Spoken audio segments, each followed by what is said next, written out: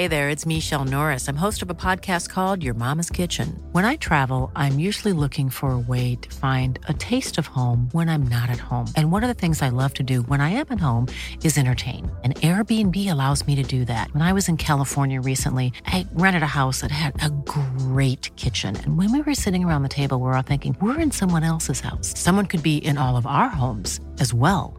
If you have a home, but you're not always at home, you have an Airbnb. Your home might be worth more than you think. Find out how much at airbnb.com/host. It's that time of the year. Your vacation is coming up. You can already hear the beach waves, feel the warm breeze, relax, and think about work. You really, really want it all to work out while you're away. Monday.com gives you and the team that peace of mind. When all work is on one platform and everyone's in sync, things just flow. Wherever you are, tap the banner to go to Monday.com. There's never been a faster or easier way to start your weight loss journey than with PlushCare. PlushCare accepts most insurance plans and gives you online access to board-certified physicians who can prescribe FDA-approved weight loss medications like Wegovy and Zepbound for those who qualify. Take charge of your health and speak with a board-certified physician about a weight loss plan that's right for you. Get started today at plushcare.com/weight loss. That's plushcare.com/weight loss. plushcare.com/weight loss.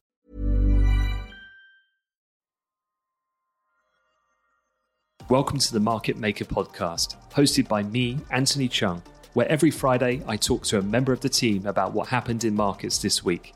From macro themes and single stock news to cryptocurrencies and careers in finance, our aim is simple: to make finance interesting and easy to understand for everyone. So let's get to it. Hello and welcome to episode 57 of the Market Maker podcast. And to quickly give you an overview of what we're going to cover in today's episode, really three major things. First one is the incredible move that we've had in nickel, probably something that not many of you, I'd imagine, listening are actively investing in that as a metal or trading it, but there's been some insane price movements in that product. The mother of all squeezes, some would call it, and we'll explain what is a short squeeze. I'm sure many of you are familiar with probably GameStop is the dictionary definition of that in recent history, but we'll go back into that. So why did that price surge happen? What does it mean?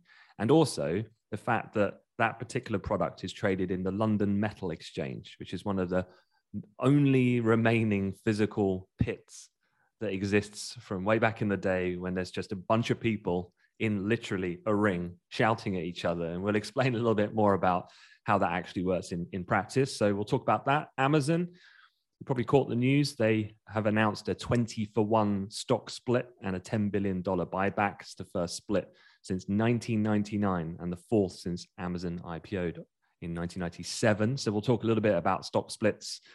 Why would they do that? How does it work? Is it actually important?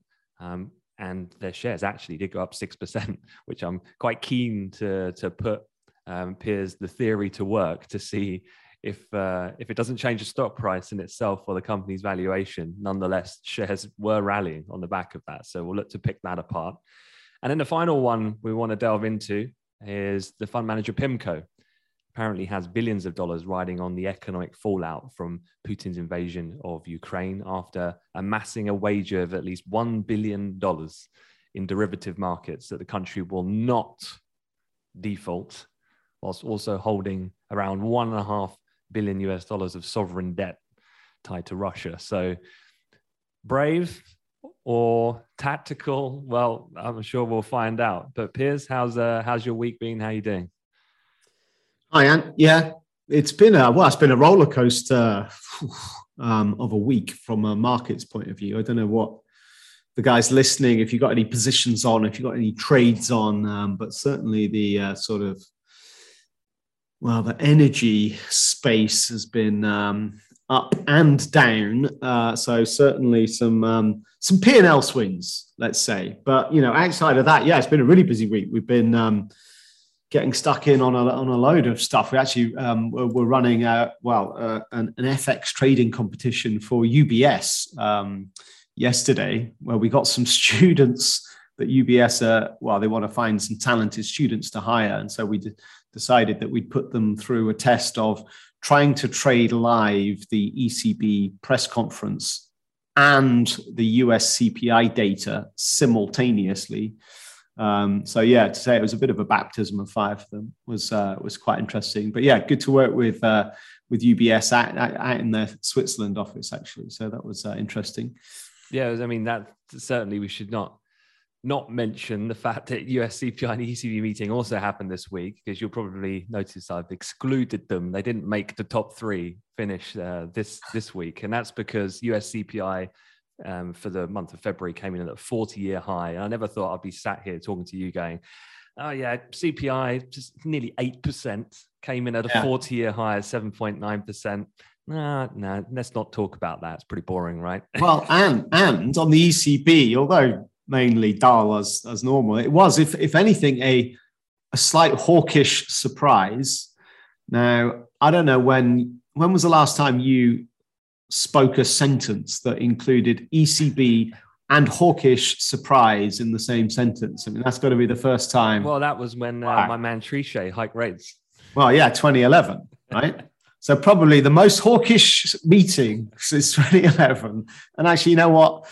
It doesn't even make the top 5 talking points for the week. Yeah, it's quite remarkable what's happening out there. Yeah, and just to put this into perspective for anyone kind of now having that question in their head, well, what was hawkish about it? In summary, they unexpectedly accelerated its winding down of its monetary policy support that it's had in place. So to put it in its most simple terms, essentially, they had this emergency bond buying program called the PEP, the Pandemic Emergency Purchase Program, and that sat on top of their existing QE program called the Asset Purchase Program. So not too many acronyms going on here, but you've got a PEPP sat on top of your APP. If you're still with me. So Guardiola's sat on top of Associated Press. Yeah. So carry on. So the PEP basically has been signaled for a while. That's going to end this month, which is the emergency one, because as we know, we're coming out of COVID and ex-Russia, things were improving. So that's already in the timetable. But the asset purchase program is actually going to bump up temporarily. They're going to increase the base QE program to facilitate the smoothing out of ending the emergency one. And then what they're going to do then is they've outlined a specific timetable yesterday. And they basically said, we're going to decrease now to the tune of X, and each month will go down incrementally by 10 billion euros, essentially. Yeah, so, you lost me at PEP. I mean, these sorts of things are... the market hasn't really reacted in a sustained fashion. At the time yesterday, there was a brief move when all this came out, because as you said, it was a bit of a surprise. It's the surprise being the fact that they're so definitive in their communication. Normally, they're a lot more flexible with the wording, so it's unlimited. Right. They increased their inflation forecast up, and dramatically so. But remember, markets are already expecting that. And that was really the take-home point of why we're kind of dismissing CPI. If anyone's going, 8%, what are you guys talking about? It's the fact that markets are expecting the direction of travel is well known, and this figure is going to go even higher because inflation was already moving well north even before this commodity squeeze we're getting now across the board, which is going to just pump it up even further. So hence we brushed that aside. But yeah, the other thing I wanted to mention was kind of two things. One, I actually met up with a friend of mine from university last night, and he was one of the chaps that we've had on during our summer analyst training program, where we get people in from different companies, different industries, and he's been at Goldman Sachs for the past 15 years, and he was over from the States. He lives out there now, Colorado. He came back. Something with him yesterday and met some of his colleagues actually. And it was really interesting because I was telling them about what Amplify does, the Amplify mission, stuff like that. And one guy was saying he reckons that about 20% of the new people who work at Goldman's are in the wrong role. or not probably the role of which he sees that they probably would flourish in and be the best performing in. Right. 20%. Yeah. That is interesting.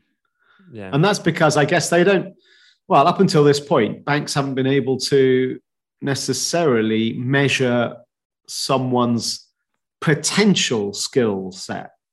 Right. Your potential to possibly be able to do a role well in the future. I mean, how do you, right? So that, I guess that's what our simulations do. It's basically measuring someone's potential to do a role that they've never done before. Right. Yeah. So yeah, I mean, it was just quite eye-opening. It was just like, it's just reinforcement, I guess, of what we do. And it's kind of like, yeah, it's got to change. So yeah, anyone listening, if you've not taken part in one of the Finance Accelerator simulations, we run them weekly and it's open to anyone and everyone. I'll drop the link if you want to take part in the show notes. So check that out. And the second thing is I'll drop a second link, which is yesterday I put out a super comprehensive guide to LinkedIn. And the reason why I did that is because I did a session with Birmingham City University, which is not a traditional target university, but they're the students I love talking to the most, because in my mind, they're the ones who, need the mentoring, the assistance, the support almost the most. And a lot of them didn't even have a LinkedIn account. So if you're a student listening to this, I know a lot of you are very astute. You've got it all, rocking and rolling on that front. For many of you who don't, it's super important. But I guess the best thing is, or the next question is, where do you start? And so go on my LinkedIn. I'll drop the link again in the show notes of this episode. There's a 17-page guide, and it's all visually driven. It's not text, so don't worry. It's not 17 pages of boredom. But it will basically guide you through every single step. And, people think about what? Just stick a photo up and put your job title. No, I'm talking like the secret sauce that will get you noticed, that will make your profile stand out. So check that out. I didn't put it together. I just sourced it from, it was a recruitment company. But yeah, even I learned, old dog like me learned a few new tricks this week from that guide. So definitely check that out. All right. Well, look, let's talk about then the first thing, which is this nickel move. So nickel, which is, I guess when we talk about these metals, because I was doing a little research of, okay, what metals get traded in the ring, which we'll get to in a moment. And it was like cobalt, lithium, molybdenum. No, I can't even say that one. Don't make me repeat that one. But there's lots of metals, I guess, that people wouldn't encounter in a normal sense, like gold, like precious, basically. So I suppose top level, the division of metals being base or precious being the ones we're more familiar with, heavily used in jewelry, so gold, silver, platinum, palladium, these types of things. But we're talking more on the base industrial metal side. And I guess where this fits into the equation is stainless steel when we're talking about nickel. That's the predominant factor, but then also electric vehicle batteries. And the price of nickel this week surged as much as 250% in 2 days to trade briefly above $100,000 a ton.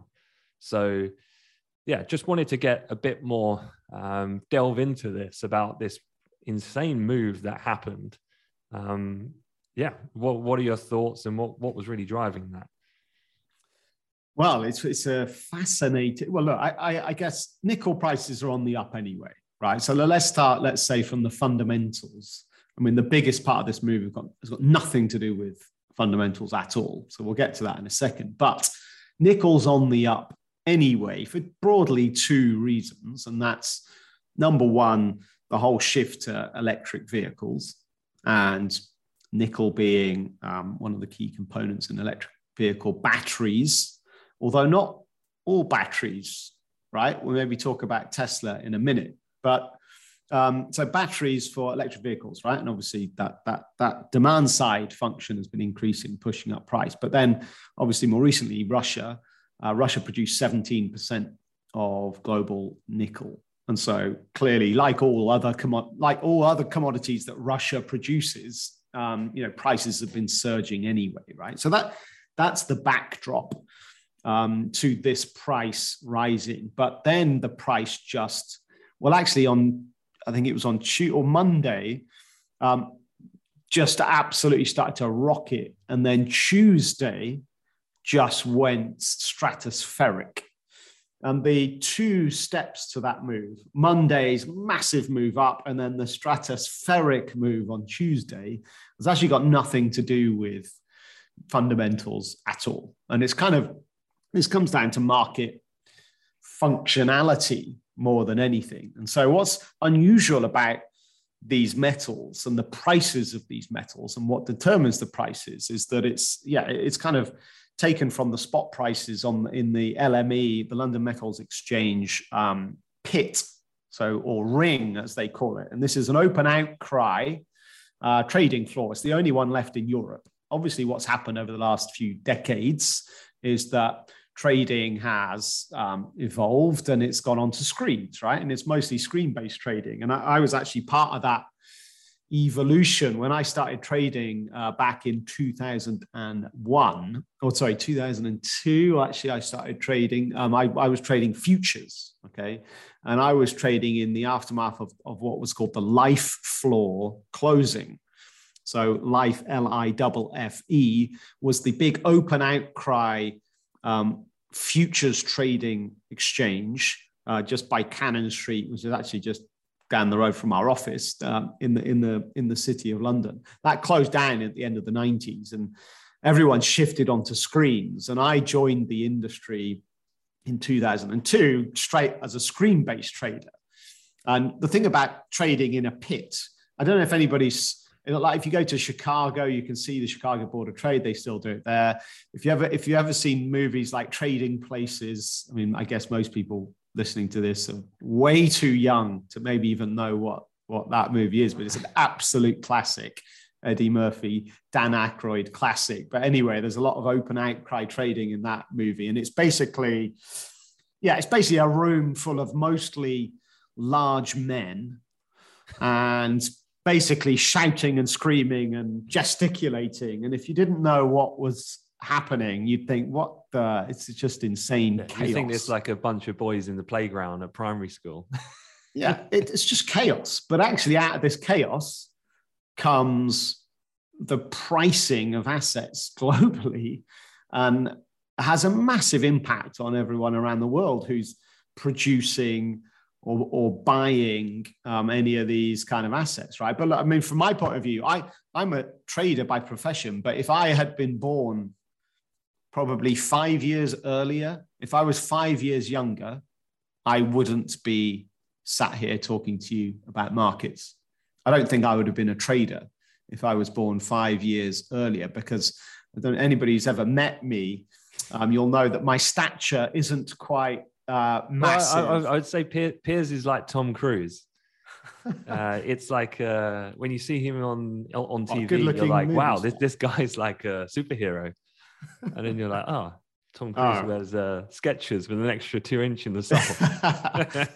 Yeah, put it this way. I think in a trading pit, physical presence is one of the really key attributes of success. And let's just say my physical presence isn't perhaps large enough to have, I'd have just been swamped. So literally, I don't think I'd have been a trader if I was 5 years younger. But anyway, so that was back, but look, that was in 2002 when I started trading. And that's when the futures markets were all screen-based.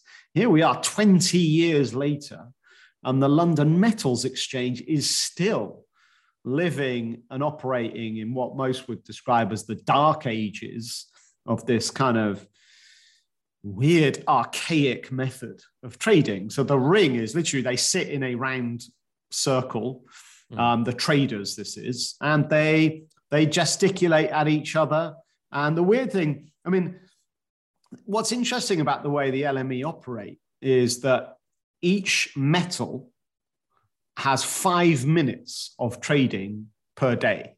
So if you wanted to trade nickel, like on the LME floor, you've literally got a 5-minute window to do it each day. That's it. You can't trade it outside of those minutes, right? And the reason for that is liquidity.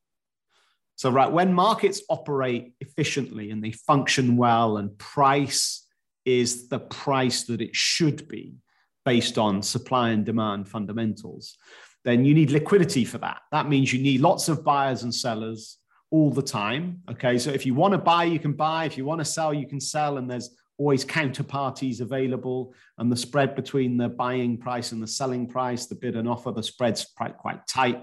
So what they do is they cram all the trading into a 5-minute period so that there's lots of it relative to time. And so the liquidity is better, right? So that's why they do it like that.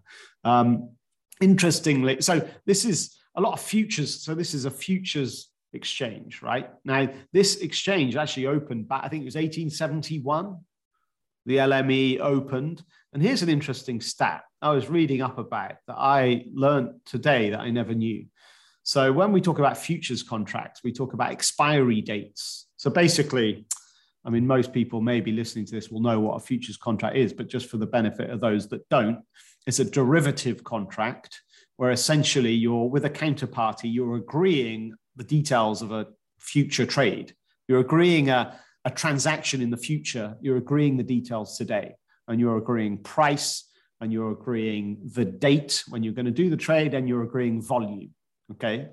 Now, back in the 1871, the two metals traded on the LME was basically copper and tin, and that was it. And all the copper would come from Chile, which to this day, Chile is the biggest copper producer in the world, right? But in 1871, it took 3 months for a shipment of copper to get from Chile to London. Now, what all the manufacturers who were wanting to buy this copper, what they were doing was they were, as soon as the ship left the port in Chile, they wanted to fix the price that they were going to buy at when that copper arrived in 3 months' time. So the expiry date of those copper futures was 3 months. And that till this very day is the most common futures expiry date on all assets. And that 3 month period was set because that's the amount of time it took a ship to get from Chile to London. So there you go. Anyway, back to the story, back to the point here. The thing about this open outcry pit is it still allows for a bit of market manipulation, let's just say. There's plenty of stories you see. So let's say you're sat in a room and let's say you wanted to buy a load of copper or nickel or whatever it is, right? Let's just say your client has placed an order for you, the broker in the pit, to buy a load of this stuff, right? Now, if everybody else knew that you wanted to buy a lot, well, then what would happen to price? Well, if they're the sellers, right? Well, they're going to say, well, look, I know you want to buy a load. So you know what? If you want to buy, you're going to have to buy right up here. And I'm going to raise my offer price. Okay. So if people know what you're going to do or what you need to do, then obviously that's an advantage for them. And price shifts as a result of that information. Okay. And there's plenty of stories in the pit where people have got a massive buy order to fill, but what they'll do, they'll go into the pit and they'll start selling. And they'll start selling and selling. They want everyone to think you're a big seller so that then the price goes down and then you start buying subtly. You start buying small lots, and you can, in the end, get your large buy order done at a much lower price because you've manipulated price down by essentially, you've manipulated the market. Now, this is illegal on an exchange, electronic exchange. You can't manipulate the market. It's actual market manipulation is illegal on exchange, but this isn't on exchange. And so that's why it kind of happened. So what happened this week with nickel, which was going up anyway, there's this guy, Big Shot is his nickname.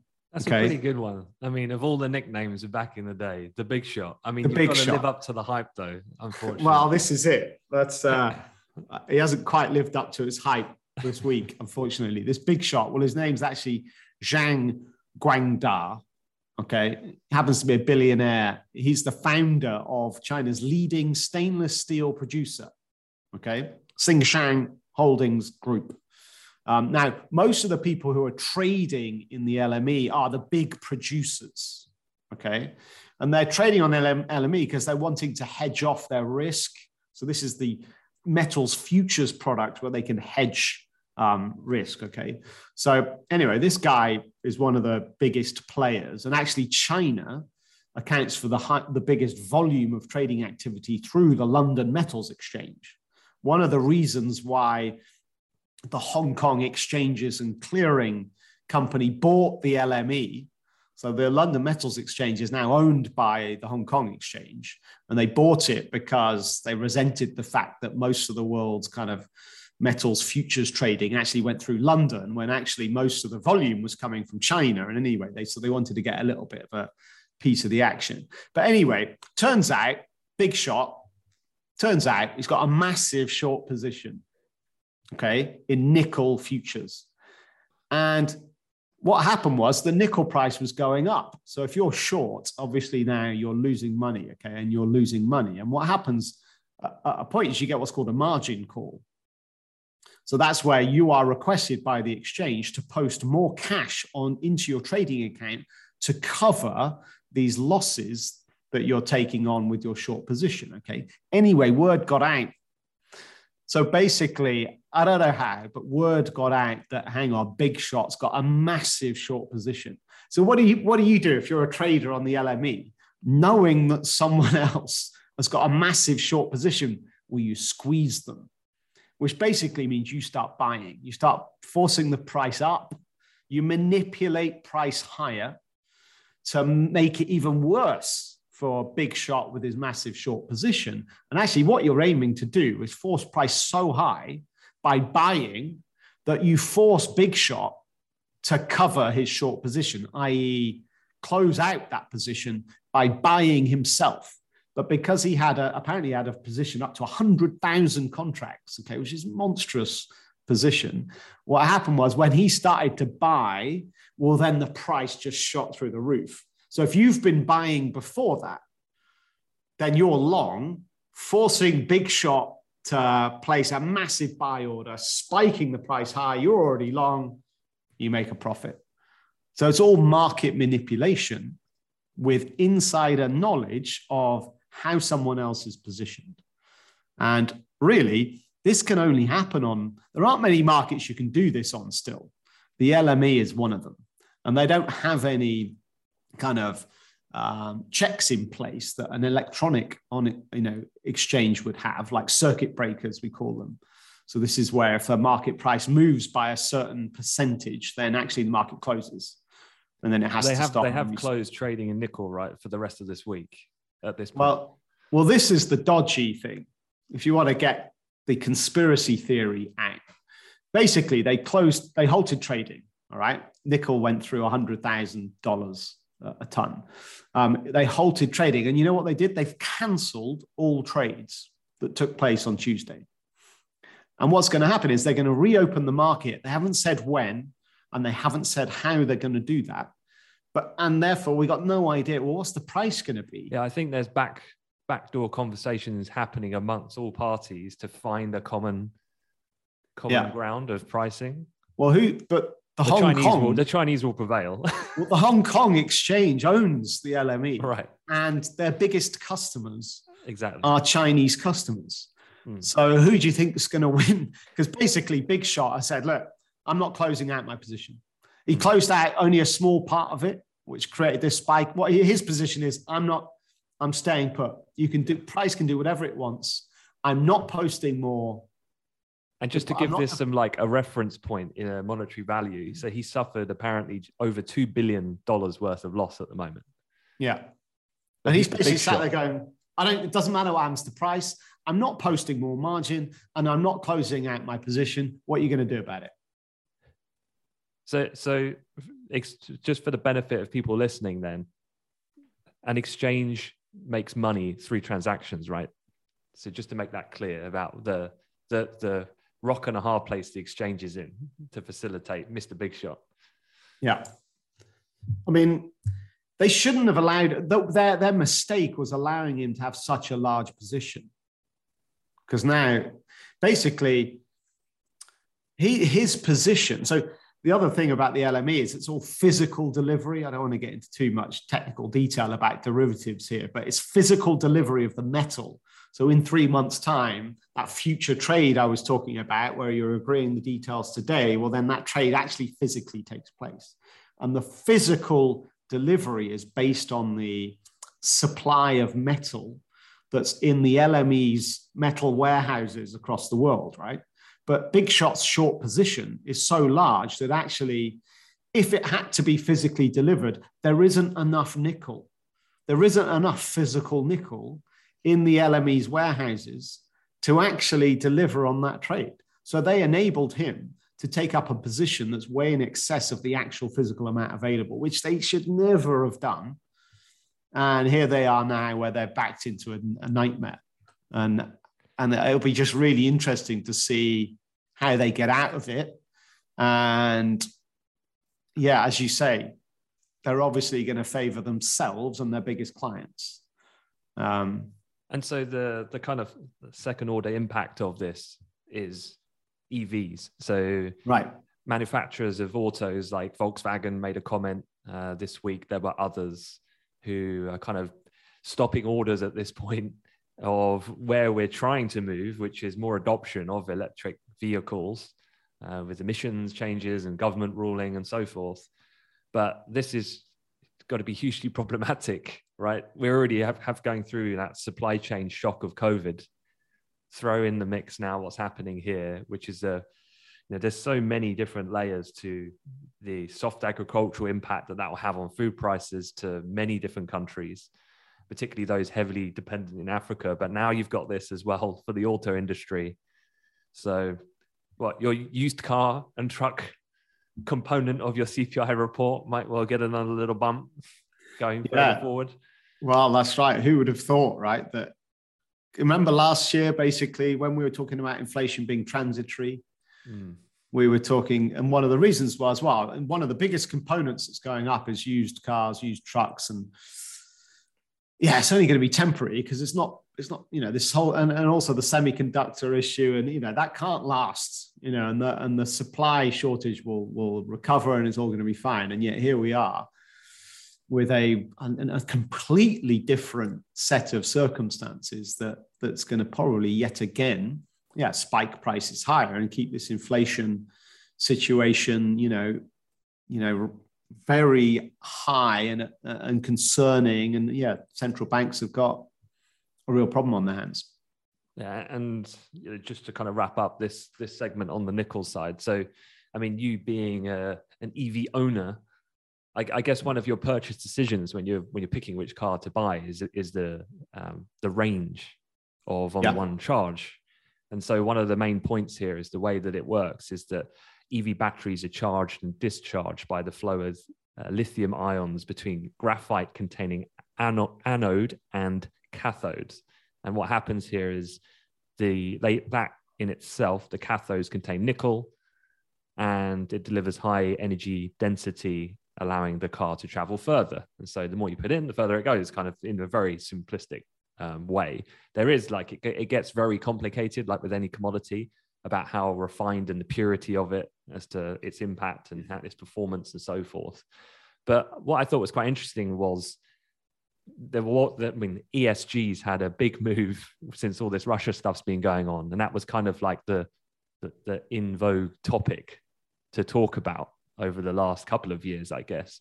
And nickel has ESG concerns, ESG being environmental, social, and governance, because most new nickel units suitable for EV batteries will in future come from high pressure acid leach plants from top producer in Indonesia.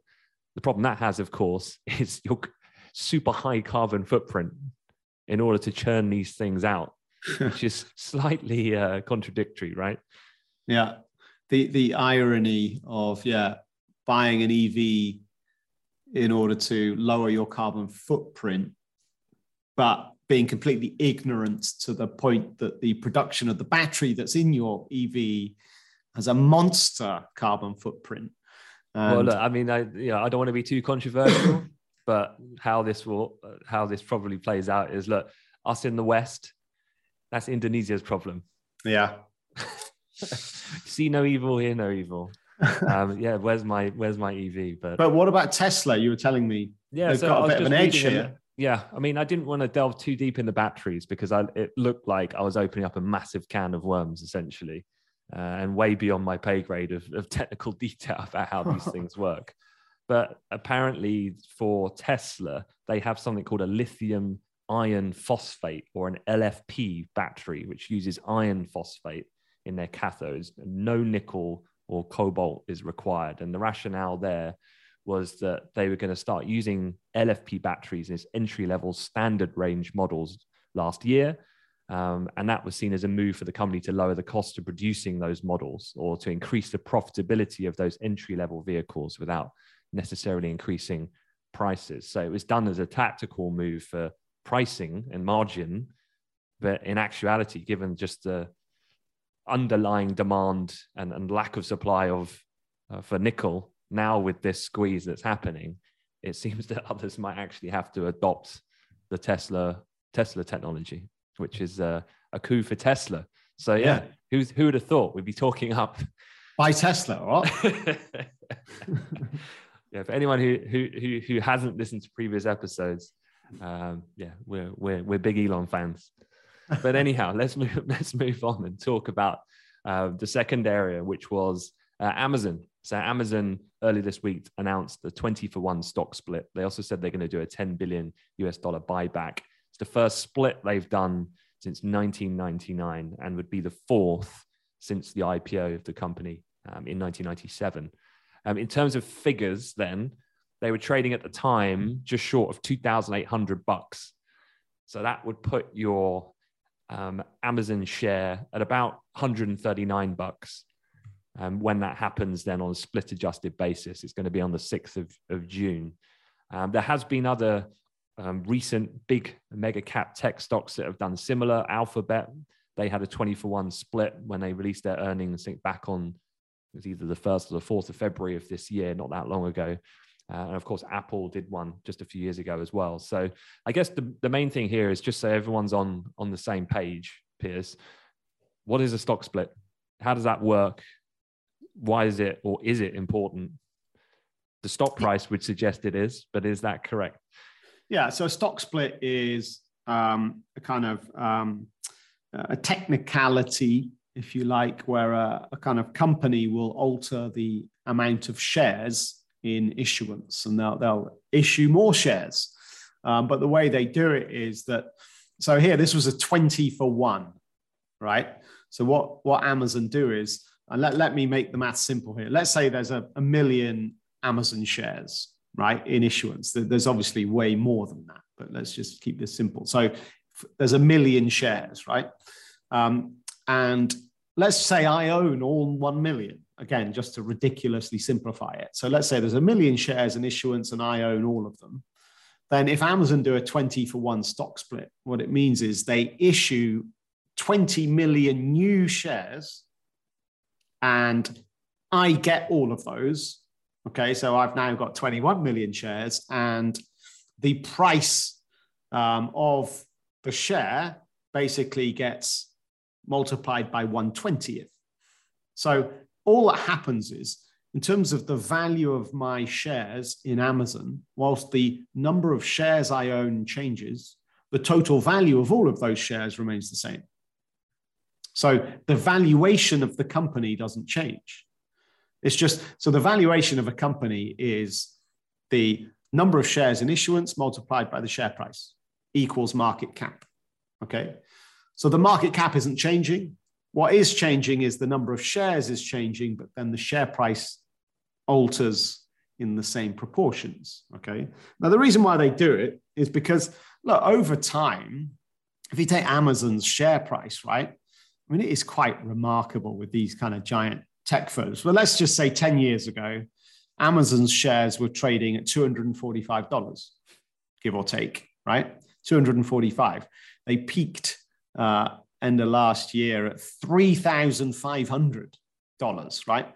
Now, 10 years ago, $245, right? If I want to trade Amazon, if I want to own some Amazon shares, great, I can buy one for $245, right? But if the share price is $3,500, then obviously the barrier to entry to own those shares is much higher. It doesn't matter for institutional traders who are wheeling millions, if not billions of pounds, right? And these numbers are nothing. But if you're a retail trader and a retail investor, if you're the little guy, then, you know, buying one share for $3,500, it's a lot. So it actually means that a lot of people can't afford to buy even one share of Amazon, okay? So this stock split basically just corrects the share price dramatically back lower without altering the market cap or anything like that. And therefore, in theory, opens up the kind of demand for these shares to that little guy. It makes it easier for the retail trader to get involved. If you like, if you think about in the investor pyramid, right? And if you've got the giant institutions at the top of the pyramid, this has no real impact for them. But at the base of the pyramid with your retail traders, it has a huge impact. So it basically increases the base of your pyramid of demand, if you like, enabling more people to buy Amazon shares. So it also improves things like liquidity and so on, right? But in theory, a stock split shouldn't alter the value of your company. In practice, it does, because the demand function ticks up because of the reason I just explained. That increase in demand does typically lead to an increase in the share price when a stock split gets announced. And that's kind of what happened. As you said, the Amazon share price went up 6%, was it? By the way, other tech stocks were on the up that day also, but perhaps Amazon more so than the others. So, you know, historically, a stock split typically does lead to the market cap of the company rising because of that whole demand argument. Amazon as a company, someone who sits in your portfolio? I've always missed the Amazon gravy train. You know what? I've never owned Amazon shares, which I regret, clearly, because it went up 10x in 10 years. But so I've always been one, I've missed it. But then it goes higher, and then I'm like, damn it, I've missed it. And then it goes higher. I mean, so I've never owned it. I prefer a couple of the other big tech giants to Amazon personally. But yeah, it has come off quite a bit, because I'd say for Amazon, like the summer of 2020, we hit $3,500. And it just hasn't been able to get above that price since the summer of 2020. And we're now trading down below 3,000. So it is like 15% off its high. It's 15% off its 2020 high. So if you think about relatively looking at other tech stocks, you know, it's relatively underperformed over the last 12 months, but it did have a much bigger, let's call it COVID boost in the first half of 2020, because obviously lockdowns and buying stuff online, and obviously that's perfect for Amazon's model. But yeah, possibly I'm maybe a little bit more interested than I've been for a while. And just to caveat that, this is not investment advice. This is just our shooting the hoops to discuss these things. So take it at your own risk. But yeah, definitely would be interesting when that actually comes through and happens. I think the split adjusted basis, as I said, is going to happen on June the 6th. And I think the Alphabet one happens shortly after that as well. So during the summer. But look, let's move on to the third and final section then, which was PIMCO. I guess perhaps a little bit of introduction about who is someone like a PIMCO, because people, I think a lot of students are kind of always very focused on the sell side, and they kind of think of investment banks, but then PIMCO, which is a huge company in terms of the assets under management, perhaps unless you're looking at the buy side, you might not really be that familiar with them as a firm. So maybe we could start with talking a little bit about who PIMCO are and what role they facilitate in an industry-wide sense, because to give it a career element, I think would be beneficial. And then also just talk about PIMCO because they're in the news and they're taking a bit of a bold bet on Russia through CDSs and derivatives, and perhaps we can unpick that as well. So PIMCO first. Well, excuse me, they're an asset management firm. So sit on the buy side. What's kind of not unique, but unusual is that they're a fixed income specialist. So actually right there, it's just not as sexy as stocks. So, you often don't hear about PIMCO because they're more, it's fixed income. So that's one thing. They've got a pretty sexy office location though, their HQ, isn't it? Santa Barbara or something like that. That's right. Yeah. Mm-hmm. Yeah. They're doing all right for themselves because they do have north of $2.25 trillion under management. Trillion. So this is trillion that was that you said. Trillion with a T. So look, they're doing fine right now. There's a guy, you might have heard of a guy called Bill Gross, who's a kind of very famous investor. He was the founded this thing in 1971 back in Newport Beach. Anyway, he's he's nicknamed the Bond King, or at least used to be. He's kind of lost his crown a bit in recent years, I would say. But anyway, so this is PIMCO, and they're an asset management firm, and they specialize in fixed income. Now, it's not quite as simple as you think, this story, in that, they're massively exposed to Russian debt. Well, why is that? Well, maybe they've bought Russian debt because they like the yield that Russian debt gives you. And whilst they appreciate there's risk, because obviously when you're buying bonds, the risk to a bondholder is that the borrower defaults, right? So this is what we call default risk. So they're obviously, you might think straightforwardly, well, they're buying Russian debt because, yes, they understand the default risk, but they don't think Russia will default. And so therefore, they're happy to take this quite high yield despite the risk, okay? And that may be true on the $1.5 billion. So they hold $1.5 billion worth of Russian government bonds, okay? And so fine, that is an investment and there is a high yield. They've owned that debt for a long time, by the way. It's not like, the Russian-Ukraine crisis has kicked off. Let's buy Russian bonds. It's, they've been holding this for a long time. But it's the other side of this risk that's a bit more complicated. So not only do they own 1.5 billion of Russian bonds, they also have exposure of over $1 billion worth of credit default swaps on Russian debt. So this is slightly different. So this is where, let's say I'm an investor, not PIMCO now. Let's say I'm an investor and I own Russian bonds, okay? And now this crisis kicked off and I'm like, oh, wow, my risk has gone through the roof here because the default risk, Russia default risk has dramatically increased with all these sanctions being placed on Russia. Their ability to pay interest payments on time is now really at threat, right? Now, if I'm a Russian bondholder, what I could do is, I'm just going to sell my bonds then. I'm out. Problem is the bond prices have dropped sharply. So if I was to sell out of my position now, I'd be taking a huge loss. So often some people don't want to do that. Instead, you can buy insurance against default. So this is what a credit default swap is. Okay, the Russian bondholder, I can buy insurance to hedge my risk. But buying insurance, you obviously need an insurance company to be on the opposite side of that trade, right? They're the ones that are writing these credit default swaps. They're the ones that are selling these credit default swaps. Well, in this case, the insurer, actually, that's PIMCO. Yeah, I read this in the FT.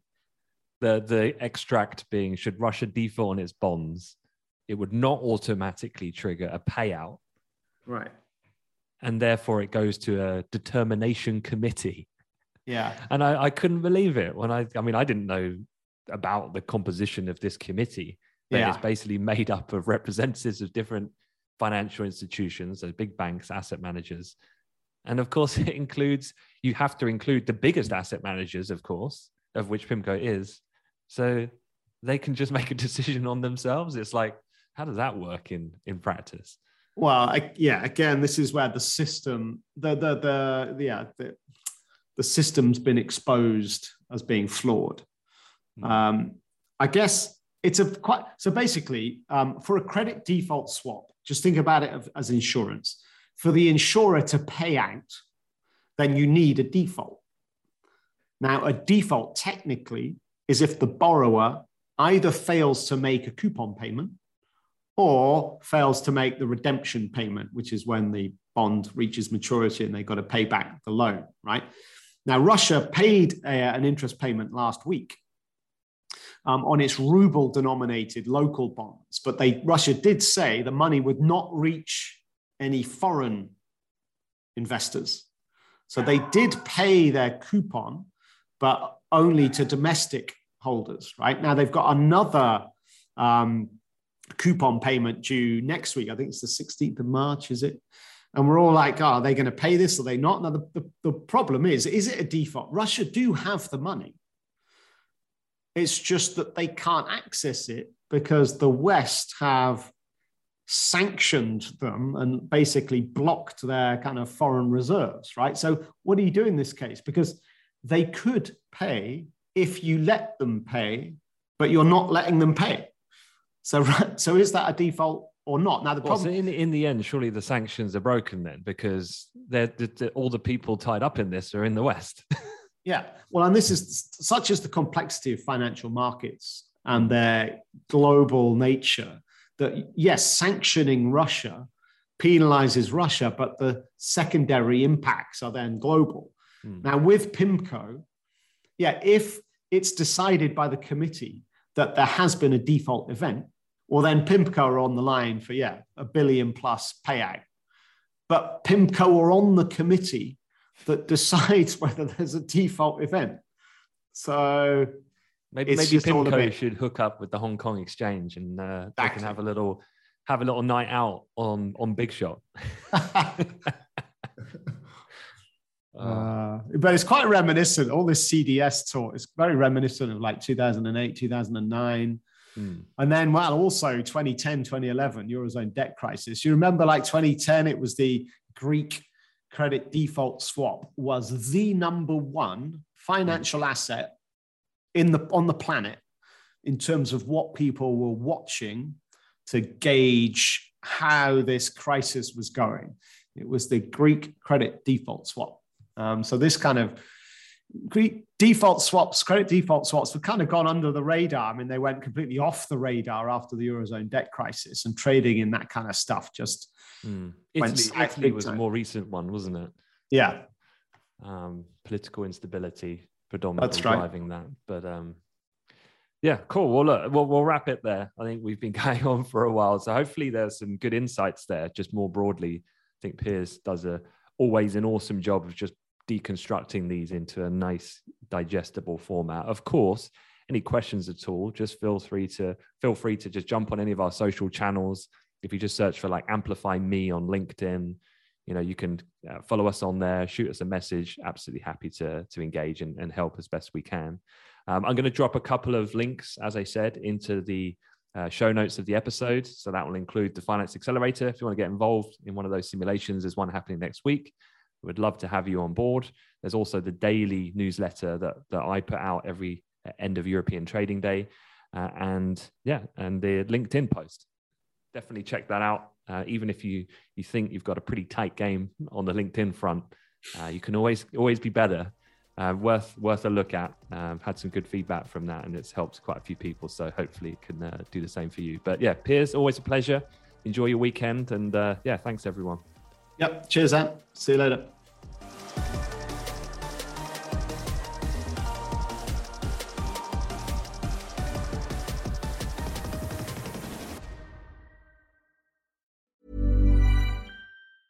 Planning for your next trip? Elevate your travel style with Quince. Quince has all the jet-setting essentials you'll want for your next getaway, like European linen, premium luggage options, buttery soft Italian leather bags, and so much more. And is all priced at 50 to 80% less than similar brands. Plus, Quince only works with factories that use safe and ethical manufacturing practices. Pack your bags with high-quality essentials you'll be wearing for vacations to come with Quince. Go to quince.com/pack for free shipping and 365-day returns.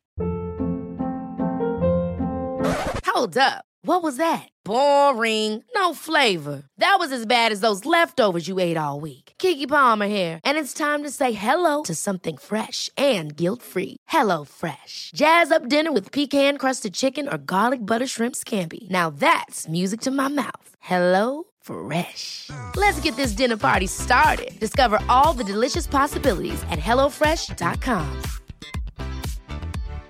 If you're looking for plump lips that last, you need to know about Juvederm lip fillers. With Juvederm Volbella XC and Juvederm Ultra XC, your lip look, whether it's subtle or bold, can last up to 1 full year with optimal treatment and no additional maintenance. Find a licensed specialist and see if it's right for you at Juvederm.com today. That's JUVEDERM.com. Add fullness to lips in adults over 21 with Juvederm Volbella XC or Juvederm Ultra XC. Do not use if you have severe allergies or a history of severe allergic reactions, or if you're allergic to lidocaine or the proteins used in Juvederm. Tell your doctor if you have a history of scarring or taking medicines that decrease the body's immune response or that can prolong bleeding. Common side effects include injection site redness, swelling, pain, tenderness, firmness, lumps, bumps, bruising, discoloration, or itching. As with all fillers, there's a rare risk of unintentional injection into a blood vessel, which can cause vision abnormalities, blindness, stroke, temporary scabs, or scarring. For full, important safety information, visit Juvederm.com.